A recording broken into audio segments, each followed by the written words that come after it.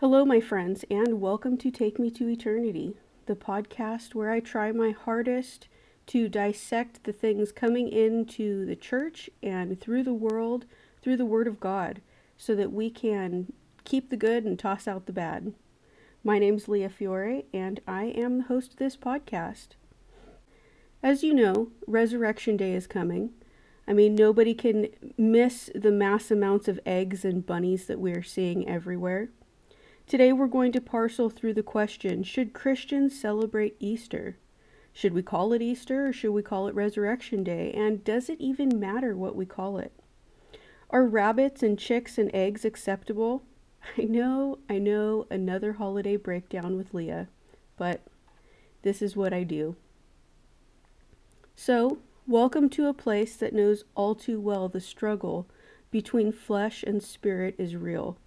And hang out with me as I try and compare everything against Scripture so we can keep the good and toss the bad. Let's remember how blessed we are in this fallen world, why we're blessed, and who blesses us. There's so much emphasis on Easter baskets, egg hunts, and the Easter bunny. I don't know why we have a magical Easter bunny that we put into our celebrations. It makes no sense to me, but we will get into that too. So often we forget that the whole reason for the season is Jesus. A friend of mine made me a shirt that says, "Silly Rabbit, Easter's for Jesus." Shout out to Jessie's Girl Designs and her beautiful t-shirts. I'm actually wearing it right now. We live in a world full of distractions. I have a goal for myself and my children that I can lessen those distractions so we can remember to keep front and center the only one who really matters. Maybe you will see in this podcast the reason to look further into the things that we do when we celebrate Christ. Maybe you've already looked into them. I don't know where you're at. It becomes idolatry when we put anything in front of God or in the place where He ought to be. So many times we don't see that as what's happening until it's too late, and we've already done it. Sometimes, however, things called idolatrous are simply a neutral thing that can be used wrongly. That includes bunnies and eggs in place of Jesus crucified and Him risen. We're to give glory to the Lord and not a bunny. Sometimes we think that we are not giving glory to the bunny, and in fact we are. And sometimes we can just have a bunny, and that's all it is. That's partly what we have to figure out where our intentions are. We're to give glory to the Lord and not a bunny. We should worship Him and what He did for us, and truthfully toss out the things that are just noise, the things that take His place in our central focus. The things that muddy the waters and take our focus away can be a problem. We need to keep the main thing the main thing. Bunnies and chicks and eggs are part of God's creation, and them in and of themselves aren't pagan and shouldn't be thrown out altogether, but the focus should always be on the Lord, and those just cute reminders of His handiwork. We should look at those things and praise God for them. Too often we think we need to participate in things that aren't helpful or healthy for us. Participate in worldly things so we don't look odd or our kids don't feel left out. We're to be set apart though, and that means looking and acting differently than the world, and we need to make sure our kids understand that it's okay to look different. It's okay to do things differently and not partake in a lot of the things that the world does. I think we take Jesus' resurrection for granted, often. When we celebrate Easter, the bunny and what you get become the main focus, and we are supposed to be focused on our Savior. Our children can't wait for a bunny or the fun things, and the whole reason we say we celebrate it gets put on the back shelf when we kind of mention it or we talk about it a little instead of focusing primarily on it. Or we read that one storybook that mentions Jesus and mentions what He did, but it really is more about the eggs and the bunnies than it is about Him. I know there's so many explanations for why we can twist to make a bunny and eggs fit into the life and death of Jesus, but what's the point? Why do we do that? Why do we need the distractions? It's still a distraction, and it can be harmful to little minds who need to be focused on God, and make sure that we understand that we're not putting stumbling blocks in their way. I have to say, I love bunnies, just not the Easter bunny. It becomes much like Santa and takes the stage when Christ should be the center. There are so many ways to justify things that take place in our hearts and minds that only God should hold, but none are actually acceptable. What do you think your child thinks of first when they think of Easter? That should be a question that gives us pause. What are they the most excited about? I think it's really important to emphasize the reason for celebrating Easter instead of the distractions that are generally promoted more than anything else. Though dyeing eggs is fun, egg hunts and baskets of goodies, they take away from the death and resurrection of our Lord and Savior, and I'm not telling you shouldn't do that. I'm just saying, what's the emphasis when we do that? I looked into Christmas, Halloween, and Easter. If you haven't seen my Christmas and Halloween podcasts, you can find them on my YouTube page or most podcasting platforms. If you're interested, that is. I think it's important to know the truth and even some of the fiction that comes with our celebrations, so we have answers when people ask, or a settled conscience when we are opposed. We will have thought out what we are doing and why. We will be able to say with knowledge that it isn't pagan, or I won't partake because ... right? I understand all too well how hard it is when you have little kids that have been taught about the Easter Bunny, and then later you realize there is more than a small problem with it. I got really convicted about it myself, and I had to decide what to do with it for my family and myself. The question I had to ask was, do I honor God and flip my family upside down, or do I continue to do the things that now weighed really heavy on my conscience? So let's get into the history of Easter. Some people say Easter's pagan. Some say it's only connected because of the etymology of the word Easter. The term Easter is derived from an ancient English goddess who was mentioned by Monk Beebe during the 7th and 8th centuries, though it is disputed. He wrote that the Ostermoneth was an English month which corresponded to April and was once named after the goddess Oster. Okay, I'm totally going to butcher these names, so I'm just telling you right now. Just get ready to hear some butchered names. And the celebrations were to honor Oster.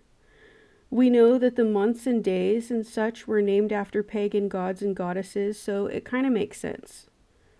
There is a woman named Marcia Montenegro, and she does a post every year about Easter not being pagan. She is a wonderful, godly woman, and she does a lot of research. She's a great source to look at if you want a slightly different view than mine.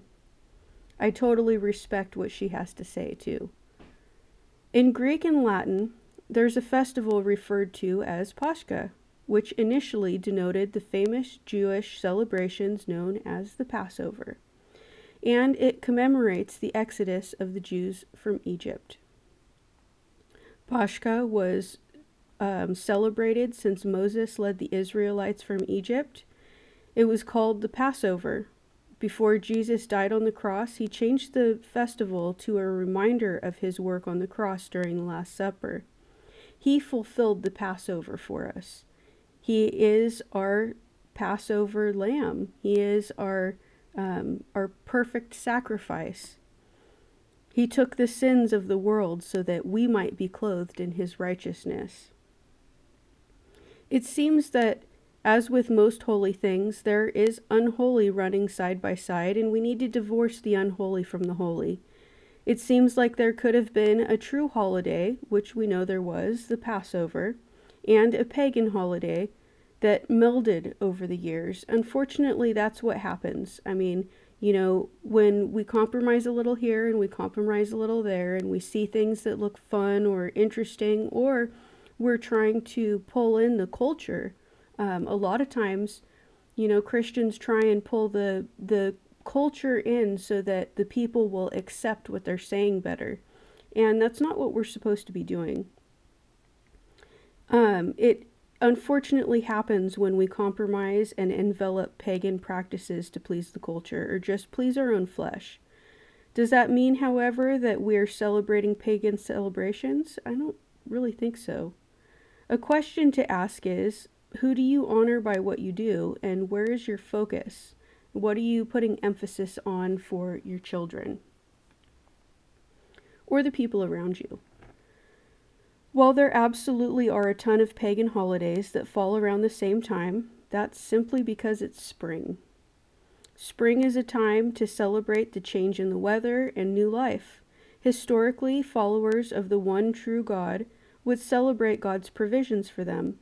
People celebrate in the ways they know how or see fit, so we have different ideas of what that means.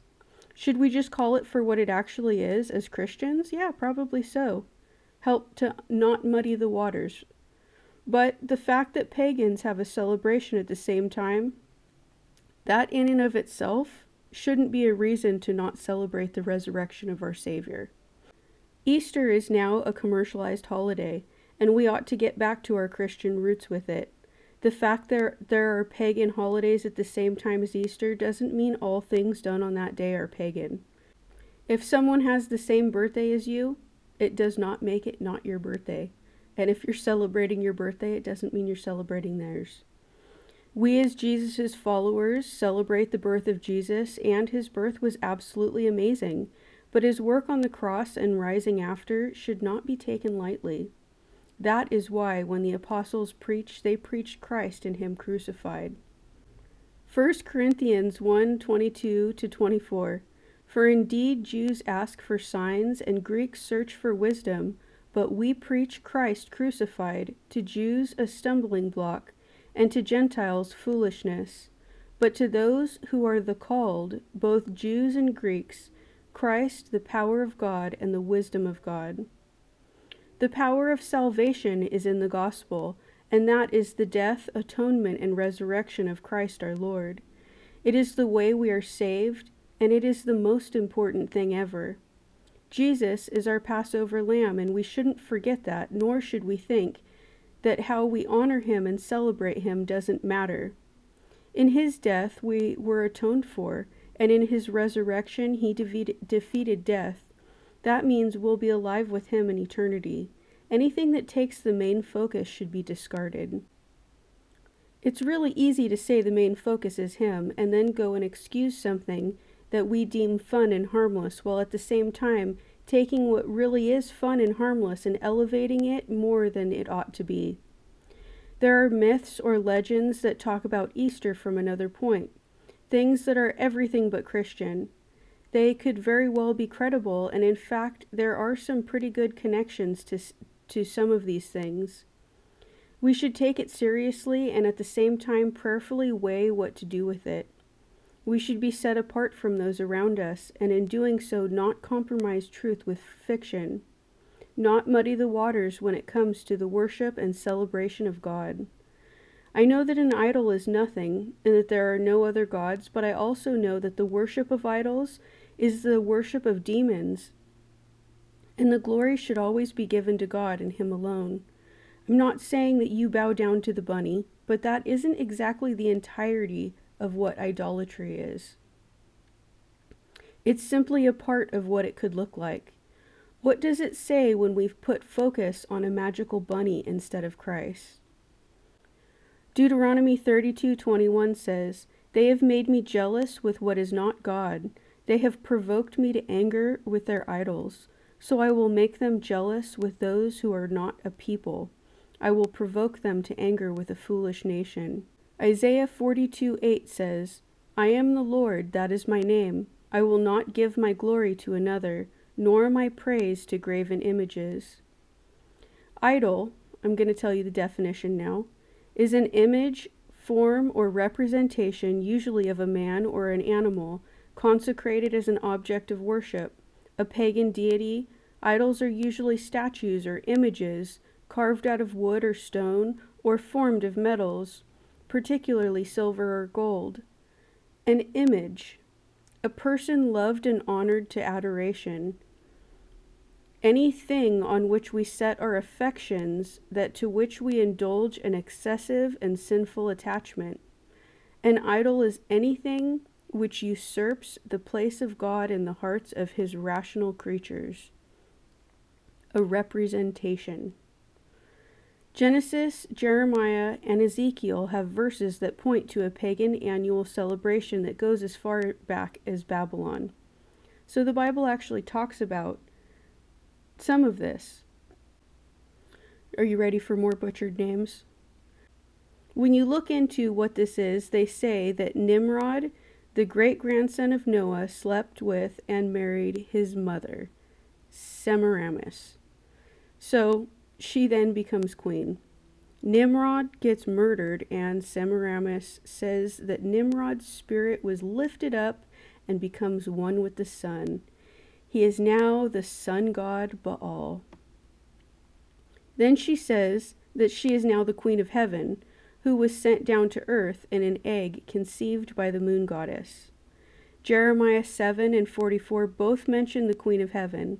Some make some pretty weird doctrine out of this, saying that there's a queen of heaven that is God's wife and weird stuff, but when you read it, it is talking about idolatry, and it's pretty well condemned.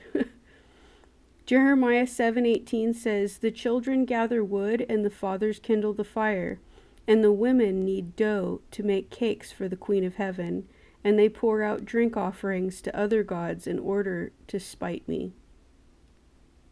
In Jeremiah chapter 44, he's telling them that because they sacrifice to other gods, they are being judged for it, and will continue to be judged for it because they haven't stopped.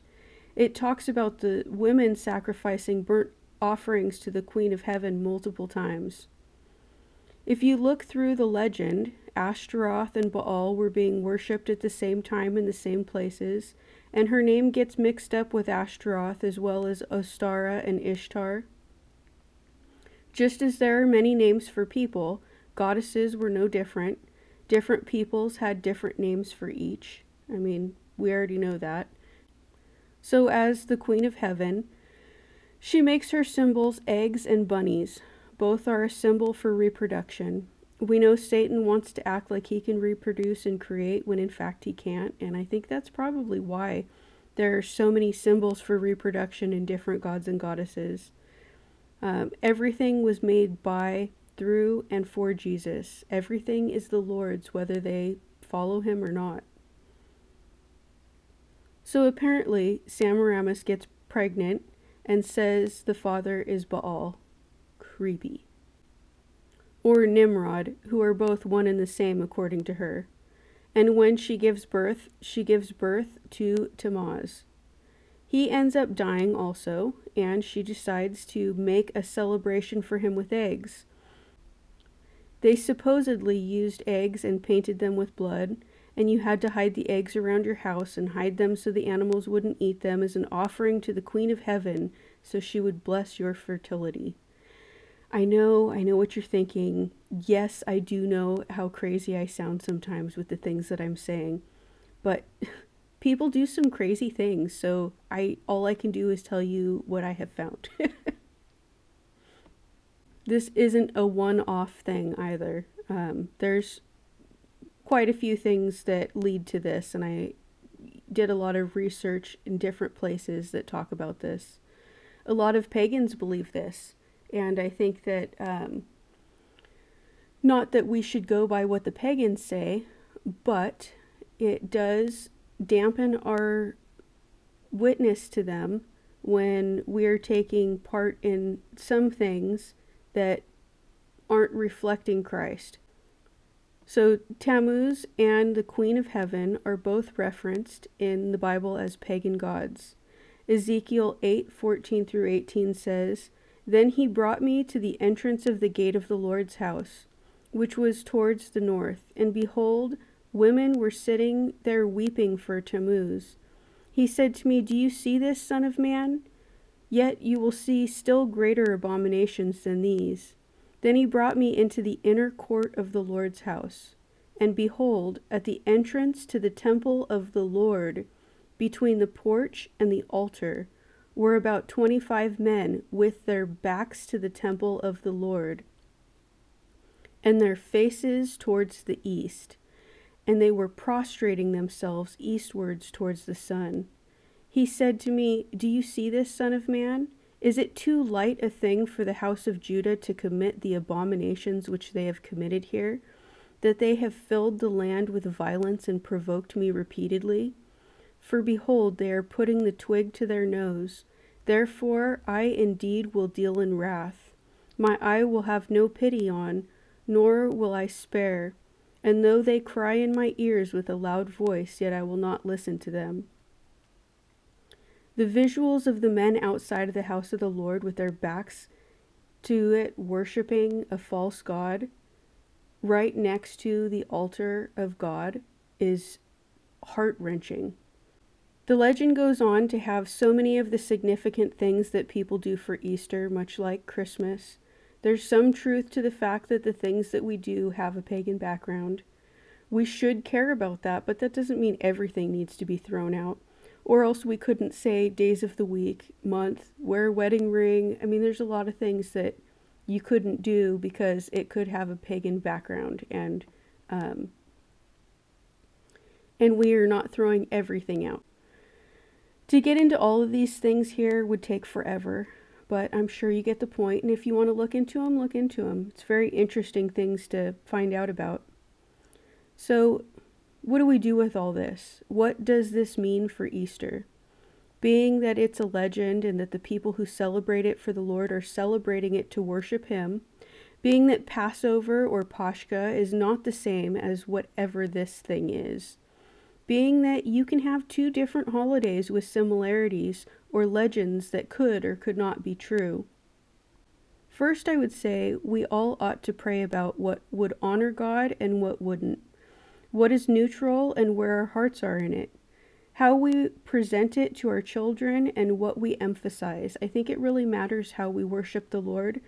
And I think it's too easy to do what we want and not necessarily think about what we ought to be doing or what He would think was acceptable. I would say if we feel convicted about it, you absolutely should listen to the Holy Spirit and celebrate Jesus in a way that honors Him in your life. Don't go against your conscience. Remember what it is. Resurrection Day, Passover, Pashka. Remember the point of it.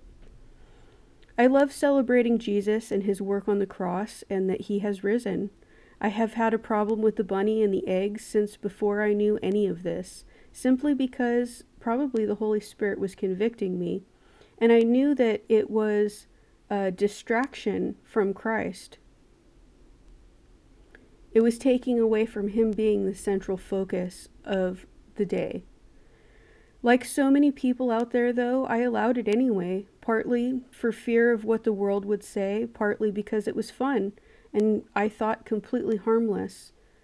At least that's what it looks like from the outside, and I think in some cases, some of it is completely harmless.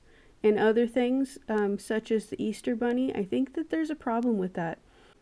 I think there's a huge point of why. Why do we do it? What's the point of putting something in? It's like a holder spot, you know? Instead of putting Jesus there, we're putting Santa or an Easter Bunny. And it doesn't make any good sense to do that. We have to live for an audience of one, and that's God.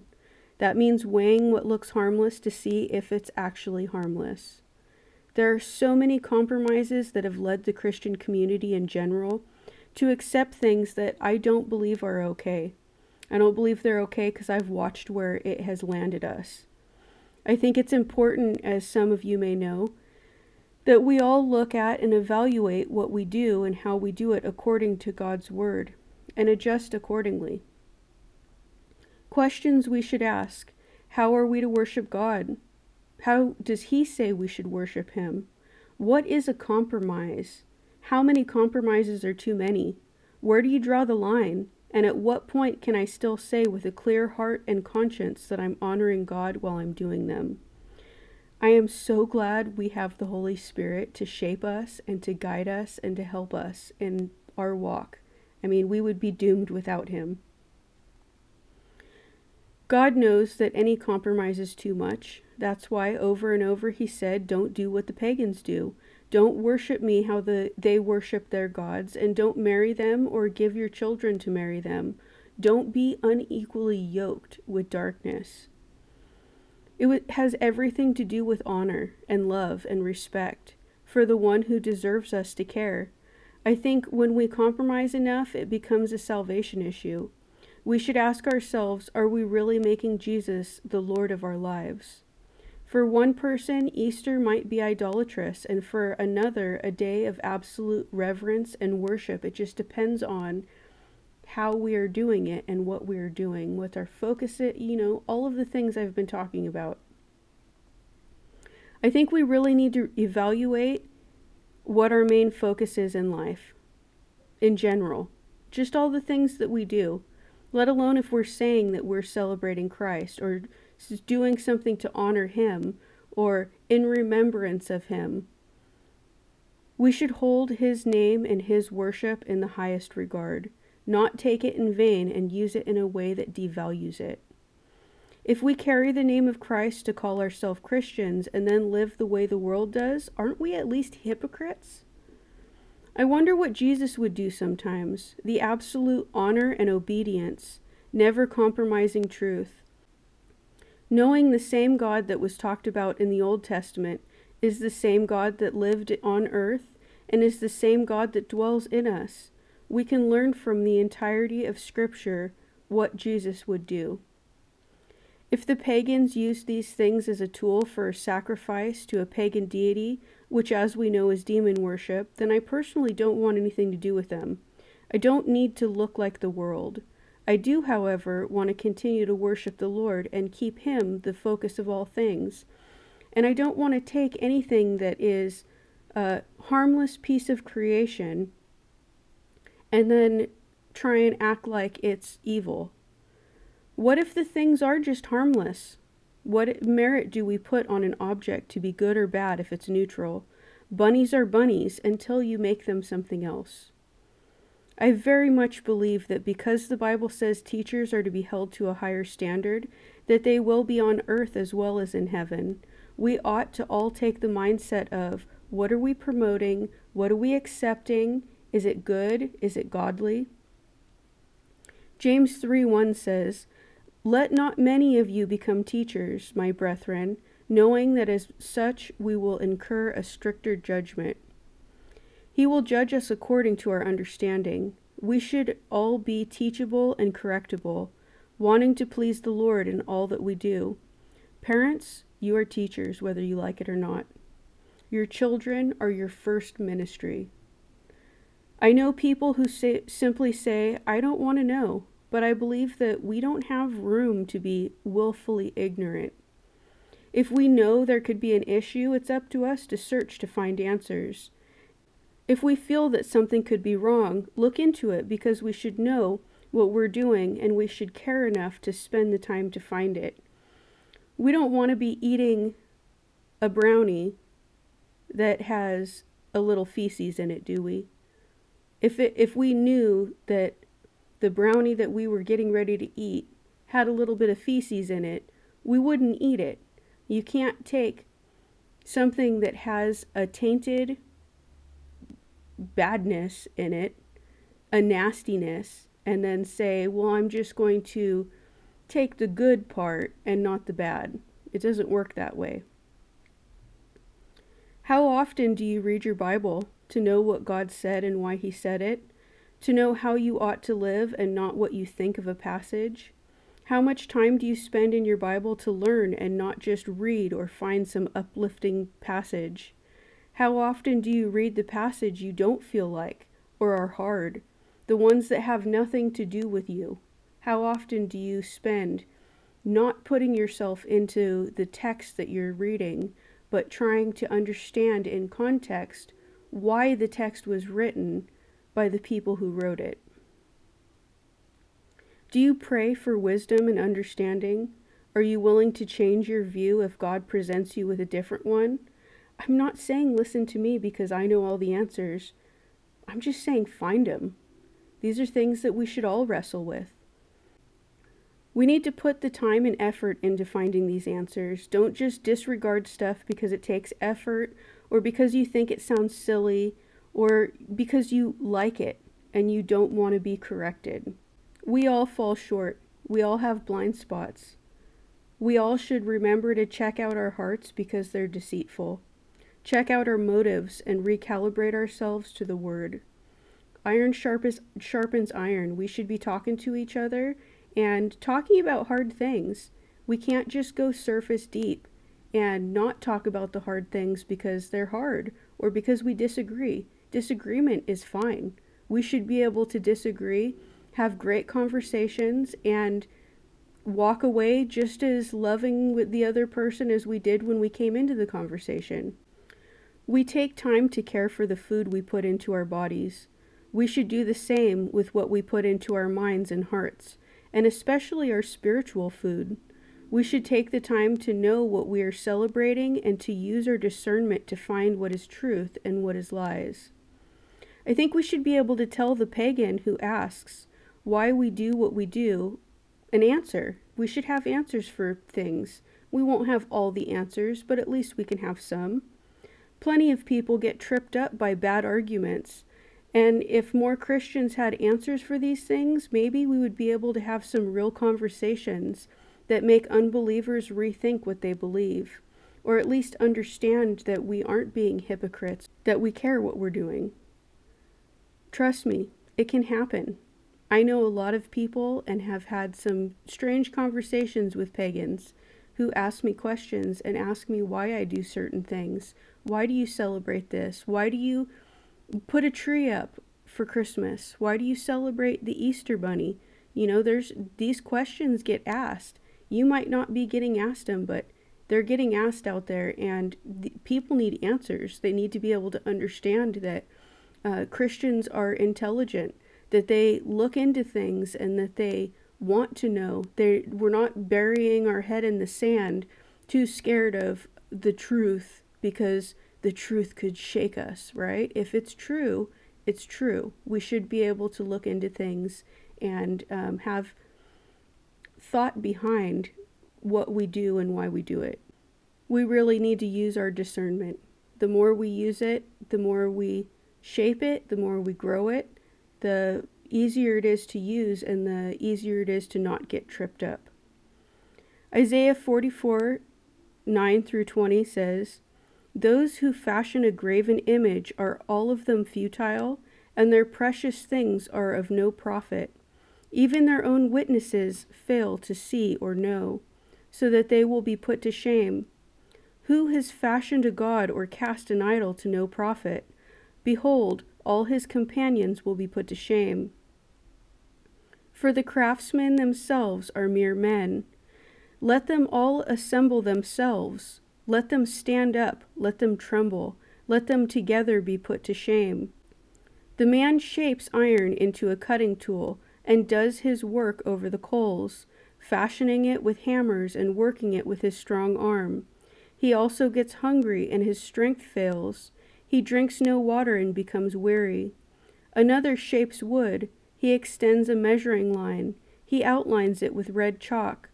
He works it with planes and outlines it with a compass, and makes it like the form of a man, like the beauty of a man, so that it may sit in a house. Surely he cuts cedars for himself, and takes a cypress or an oak, and raises it for himself among the trees of the forest. He plants a fir, and the rain makes it grow. Then it becomes something for a man to burn. So he takes one of them and warms himself. He also makes a fire to bake bread. He also makes a god and worships it. He makes it a graven image and falls down before it. Half of it he burns in the fire. Over this half he eats meat as he roasts a roast and is satisfied. He also warms himself and says, "Aha, I am warm. I have seen the fire." But the rest of it he makes into a god, his graven image. He falls down before it and worships. He also prays to it and says, "Deliver me, for you are my God." How easily man worships things other than God. How easily we can take something harmless and neutral and make it idolatry. What I really want to talk about after all this, though, the good part. What does the Bible say about the whole point of this celebration? Matthew 26:26 through 29 says, "While they were eating, Jesus took some bread, and after a blessing he broke it and gave it to the disciples, and said, 'Take, eat, this is my body.' And when he had taken a cup and given thanks, he gave it to them, saying, 'Drink from it, all of you, for this is my blood of the covenant, which is poured out for many, for forgiveness of sins. But I say to you, I will not drink of this fruit of the vine from now on until the day when I drink it new with you in my Father's kingdom.'" So in this he establishes that we are to remember him in this way. They then went to the Garden of Gethsemane to pray. Jesus was grieved and distressed, it says. He prays that the cup will pass from him, because he knew the cup of God's wrath was going to be poured out on him, as he took the punishment for the sins of the world. What an intensely unimaginable thing to think about. How that must have felt to him, knowing what was coming and obediently giving up his own will for the Father's. His fleshly angst while he sweat blood. This is how we ought to be, the absolute acceptance of God's will over our own, no matter what it looks like. It's crazy for me to think he was betrayed by someone closest to him, someone who was said to be his disciple, who walked with him, someone he called a friend, someone who watched him firsthand perform miracles and sat and listened to the best teacher you could ever have. He was betrayed for money. How hard was Judas's heart in all of this? To give Jesus over for money. Jesus was put on trial, he was questioned, he was beaten, he was mimicked, mocked, and taunted. They stripped Jesus. They put a scarlet robe on him and a crown of thorns on his head, and then they beat him as they made fun of him. If we were alive then, we could have been one of them. How many of these people came to Christ later? How many mock him now? How many people out there openly mock the Lord and can come to Christ? We need to be praying for them. They took the robe off of him and put his own clothes back on him, brought him to be crucified. They crucified him with a robber on either side, the holy, blameless one being killed like an evil sinner. Before he died, he said, "It is finished." Such beautiful words right there. There's nothing that we can do. He already did it all. God paid all of our debt, so that if we repent and believe, we can be made clean, clothed in his righteousness. One of the thieves next to Jesus went down mocking him. The other acknowledged him and asked Jesus to remember him. The depiction of one man saved and another man too stubborn for the truth. It says the temple veil was torn from top to bottom. That was the veil that protected people from God's holiness. Only the consecrated priests could go behind the veil, and there were a lot of rules to protect them because no sin unatoned for could enter. The veil being torn is so significant because that was the veil between us and God. That protected us from the judgment of being in the direct holy presence of God. Jesus was the atonement for the world. He is now the highest priest, the one who is our protection, our advocate, our Savior, our atonement, our Lord. If you're a true born-again believer, the moment you become born again, God looks at you and sees Jesus' righteousness. No thing can we do. It's been done by the only perfect sacrifice. 2 Corinthians 5:21, I just love this verse. He made him who knew no sin to be sin on our behalf, so that we might become the righteousness of God in him. This is just awesome, isn't it? It says, He, God, made him, Jesus, who knew no sin, he was perfect and spotless and blameless, never sinned once, to be sin, that is, take on our sin, on our behalf, so that we, that's us, we, might become the righteousness of God. We're clothed in the righteousness and purified in Him. It's just awesome. So after Jesus allowed death to overtake him, a rich man named Joseph came and took his body, wrapped in linen, and brought him to a tomb, laid him inside, and rolled a giant stone over the entrance. The priests and the Pharisees remembered that he said he would rise again and gave orders for the tomb to be secured. So they put guards outside and a seal on the stone. On the third day, it says, Mary Magdalene and the other Mary came to look for the grave. Matthew 28, 2-7 says, And behold, a severe earthquake had occurred, for an angel of the Lord descended from heaven and came and rolled away the stone and sat upon it. And his appearance was like lightning, and his clothes as white as snow. The guards shook for fear of him and became like dead men. The angel said to the women, Do not be afraid, for I know that you are looking for Jesus, who has been crucified. He's not here, for he has risen. Just as he said, Come, see the place where he was lying. Go quickly and tell his disciples that he has risen from the dead. And behold, he is going ahead of you into Galilee. There you will see him. Behold, I have told you. So did you catch that? The women. The women went and told the disciples that he had risen. They were the ones that were told to. They were sent. So they went and told the disciples that he had risen, and they thought that the women were crazy. The first people to share the gospel were women. After that, Jesus appeared many times to all the apostles. They touched him and talked with him and ate with him for 40 days. That's a long time. And that's just showing that he was, not just a spirit. He had a body. And then he ascended before their eyes. There's so much historical evidence for the truth of Jesus, his death on the cross, and even the empty tomb. If someone really wants to know the truth, it's out there and it's knowable. You just have to be willing to accept the truth when you find it. Some things are unknowable, but there is so much that we can know. God is so amazing. He provides a way for us. This is what we ought to be focused on. This is what our children ought to be focused on and excited about. If we are teaching our children and we are excited, they're going to be excited about it. The reason for the celebration is Jesus and his amazing sacrifice. He suffered and died for us so that we may be made right with God. He rose again and sent the Holy Spirit to live in those who obey him, to be a pledge, a promise of our eternal salvation. He sanctifies us and leads us, empowers us and teaches us, and so much more. So is it Easter or is it Resurrection Day? A bunny and eggs or Christ and him crucified and risen again? Is the focus on distractions or on our Lord and Savior? Just some questions that I think everybody needs to think about. I hope you all found this helpful.